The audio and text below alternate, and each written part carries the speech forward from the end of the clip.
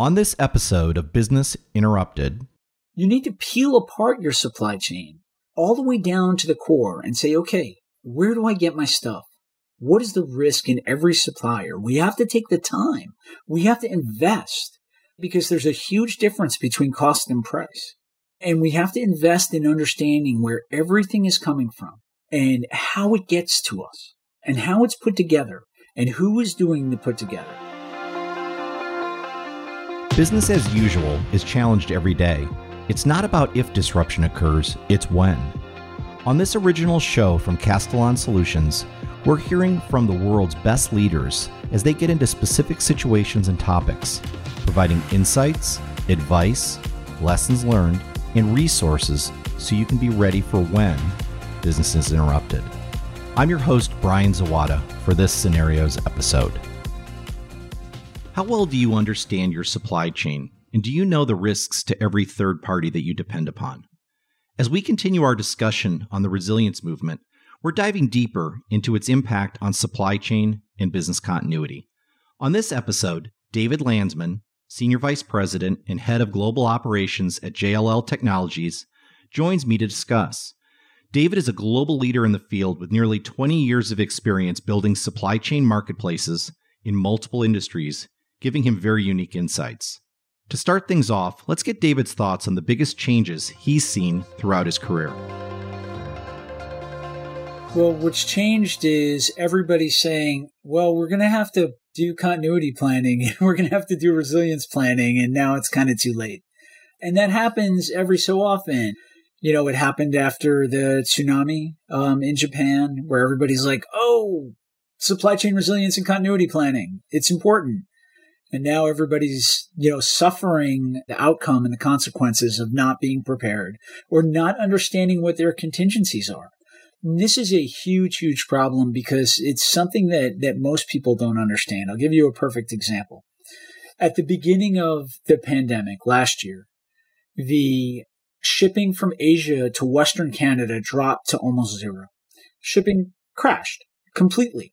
Well, Western Canadian pea farmers rely on the empty containers from inbound Asian shipping to move their peas out of Canada. So here's a supply chain contingency that absolutely no one is thinking about. Okay? And the fact that the amount of containers that were available dropped to basically none meant that these pea farmers in Western Canada could not get their goods, mainly south of the border, into the United States. So from about March until about June of last year, you couldn't really get peas in the supermarket, which is, I guess, a problem for some people. If you like peas. Yeah, it's a problem if you like peas, or if it's a problem if you make pot pies, or if it's a problem if you have a mixed vegetable, component to your product line. So I seriously doubt that the pea farmers had ever even looked into a contingency to move their products down south. So it's understanding what the true contingencies are. People say, oh, what keeps you up at night? Well, the lack of shipping containers available due to a global pandemic probably wouldn't have even made the list. When people thought of supply chain continuity or supply chain risk or third-party risk, whatever they wanted to call it, it often looked like a questionnaire sent to a vendor, fill this out and tell me how you're doing. It also sometimes involved things like, hey, are we single-threaded on a specific material or some component? But it was pretty surface level, wouldn't you think? It definitely was surface level. Most companies don't use a cross-functional team when measuring supply chain risk, and everybody has to come to the table. You need finance to come to the table because people think about supply chain risk and sometimes they ignore the supplier risk. Financial solvency, for example. Can my supplier withstand financial pressure of some kind? That's a huge part of supply chain resiliency and supply chain continuity planning. Are my suppliers financially healthy? Are my strategic suppliers very healthy? That's a key question that many people, don't ask. And that's, one of the key components to supply chain resiliency and risk mitigation planning has to do with understanding the holistic health of the supply chain and not just the micro health. You mentioned kind of that cross-functional team. Let's unpack that for just a moment, because I think that's a key strategy. One that I think of all the time is R&D. They're constantly qualifying third parties, or they're innovating their products, but maybe not thinking about how specialized or how difficult it is to source something that goes into that product. To me, would you agree that that's part of the cross-functional team you're thinking about? Absolutely. Almost everyone needs a seat at the supply chain resiliency table, whether it's engineering or innovation or R&D or however you classify that. Then there's production. Okay, there's marketing for crisis management messaging. Should you suffer a supply chain disruption that's going to prevent the delivery of your hot exercise cycle like Peloton that suffered a massive disruption and an inability to deliver on their orders. And if marketing wasn't at the table and prepared with crisis messaging, then maybe they wouldn't have survived it. Maybe they would have, right? But the fact is that it was critical for marketing to be involved in those discussions. Finance, of course. What does this do to our cash flow? Do we need to take on inventory? What's our cost to capital there, right? If we take on inventory to mitigate the risk, do we take a strategic stake in one of our critical suppliers and have more positive control over production for our key component? And then, of course, during the innovation cycle. And this is just procurement 101 and not even supply chain resiliency. But one of the things that they teach you on your first day at procurement school is, hey, you know what? Most of the cost savings, most of the sourcing cost savings is done pre-production. If you're trying to drive cost out of the supply chain post-production, you've kind of lost already. It's not that it's impossible, but it means that you're thinking late in the game instead of early in the game. Another part of that cross-functional team, and it's probably implied with, talking about supply chain, is all the learnings. And you talked about this with shipping containers, is the concept of not just transportation and logistics, but the strategy you're using to move materials, whether raw materials to you or finished product to the customer. What's new there? What's the emerging thinking there now that we've had some pretty catastrophic experiences over the last year and a half? The current thinking is it's a little too late if you weren't already thinking about it. And what happens is this cascades all the way down to the consumer because we are seeing incredible price pressure on what? Used car pricing, new car production and pricing going through the roof. Okay. And we're about to witness an enormous catastrophe when it comes to the availability of lithium. Lithium goes into the batteries that power our cell phones, they power our laptops, they power an enormous amount of the electronics that we take for granted every single day. And it's not going to be available, or it's not going to be as widely available as it is now, or prices are going to go through the roof. So the cell phone that costs $1,000 now, is it going to cost $2,000 next year? It might. So if you're looking to upgrade or replace, this is the time. Like, I am going phone shopping this weekend because I've been carrying the same phone for 5 years, and it's likely that it's time because I might not be able to get the one I want, or the price might go, double or even go up. And this has a long-term cascading impact on, underserved communities. When you think about what it means, for a lot of the third world that only has the ability to access the internet through their mobile phones, is the pandemic now already disenfranchising these people from food, medical care, and things like that? Is it now going to completely cut them off from access to information? So, there's multiple facets to a variety of supply chains that are impacting everyone kind of across this phase of the pandemic. One of the changes that I've been witnessing and have been on kind of the front lines of in talking to people was, back to your point about pre-production supply chain costs, I'm going to go ahead and move sourcing to somewhere that is much more lower cost, which of course exposes even greater the logistical transportation port shipping container issue that many people are talking about, that we've already been talking about. Are you starting to see trends towards geographic proximity of suppliers as a key consideration, or do you see that as just kind of a short-term reaction to something that people should have been thinking about for a long time? It's always a short-term reaction, right? It's always a short-term reaction, right? The phrase that you hear is, well, we really have to get serious about moving production closer to markets of consumption. That is a cliche in some form or another in the supply chain space right now. And when you're in a crisis, or you're coming out of a crisis, or you're planning for a crisis or whatever, that always becomes part of the discussion. But, even if we said, using the United States as an example, if we wanted to repatriate, as much manufacturing as was reasonably possible to the United States right now, we couldn't do it because there's between 400 and 650,000 primary manufacturing jobs in the United States that are open right now that we don't have the skilled labor to fill. So we basically have to train a generation of workers to be able to operate, CNC production machines, or you and I were talking about heavy stamping, and the ability to make car parts and things like that. We just don't have the capabilities in America and this goes to the way that we approach education. Everybody has to go to college. Trade school is no longer a thing. You know what? You can make a great living as an aerospace machinist, a great living.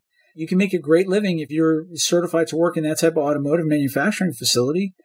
There's great money to be made for young people kind of entering the space. So, we have to kind of change our holistic messaging that, hey, manufacturing is important, because even if we wanted to pivot everything back to the United States, there's just no one to fill the jobs. I think you correctly pointed out that there are many, many organizations suffering due to a lack of preparedness. Questionnaires or just thinking about the supplier is not good enough. You have to look introspectively. You've got to look at the entire system of movement of products and services. But let's just say, let's jump ahead a year from now. Let's just assume the dust has settled. We're now everything's stabilized. We're not putting out fires every 5 minutes, so to speak.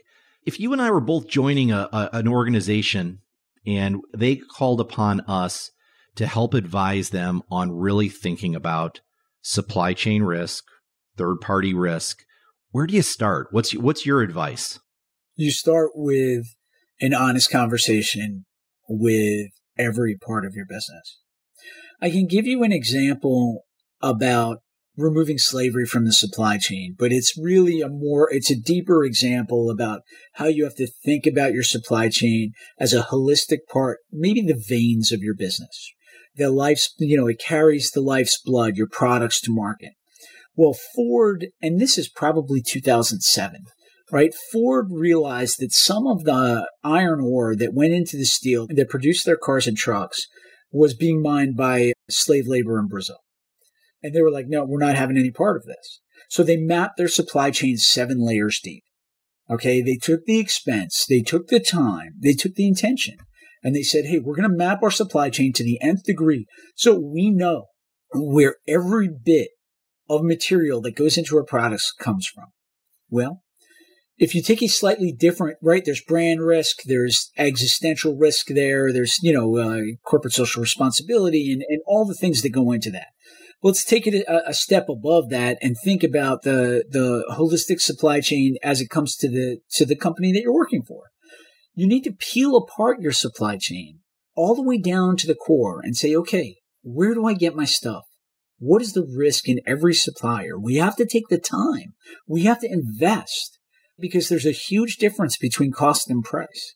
And we have to invest in understanding where everything is coming from and how it gets to us and how it's put together and who is doing the put together. Because if you're using a Mexican manufacturing facility, a pandemic hits and public transportation shuts down for 3 months, well, whether your workforce is willing or not willing, they may not have the ability to get to their jobs. Well, what do you do then? Are you using a sole source? Are you using a sole source for production?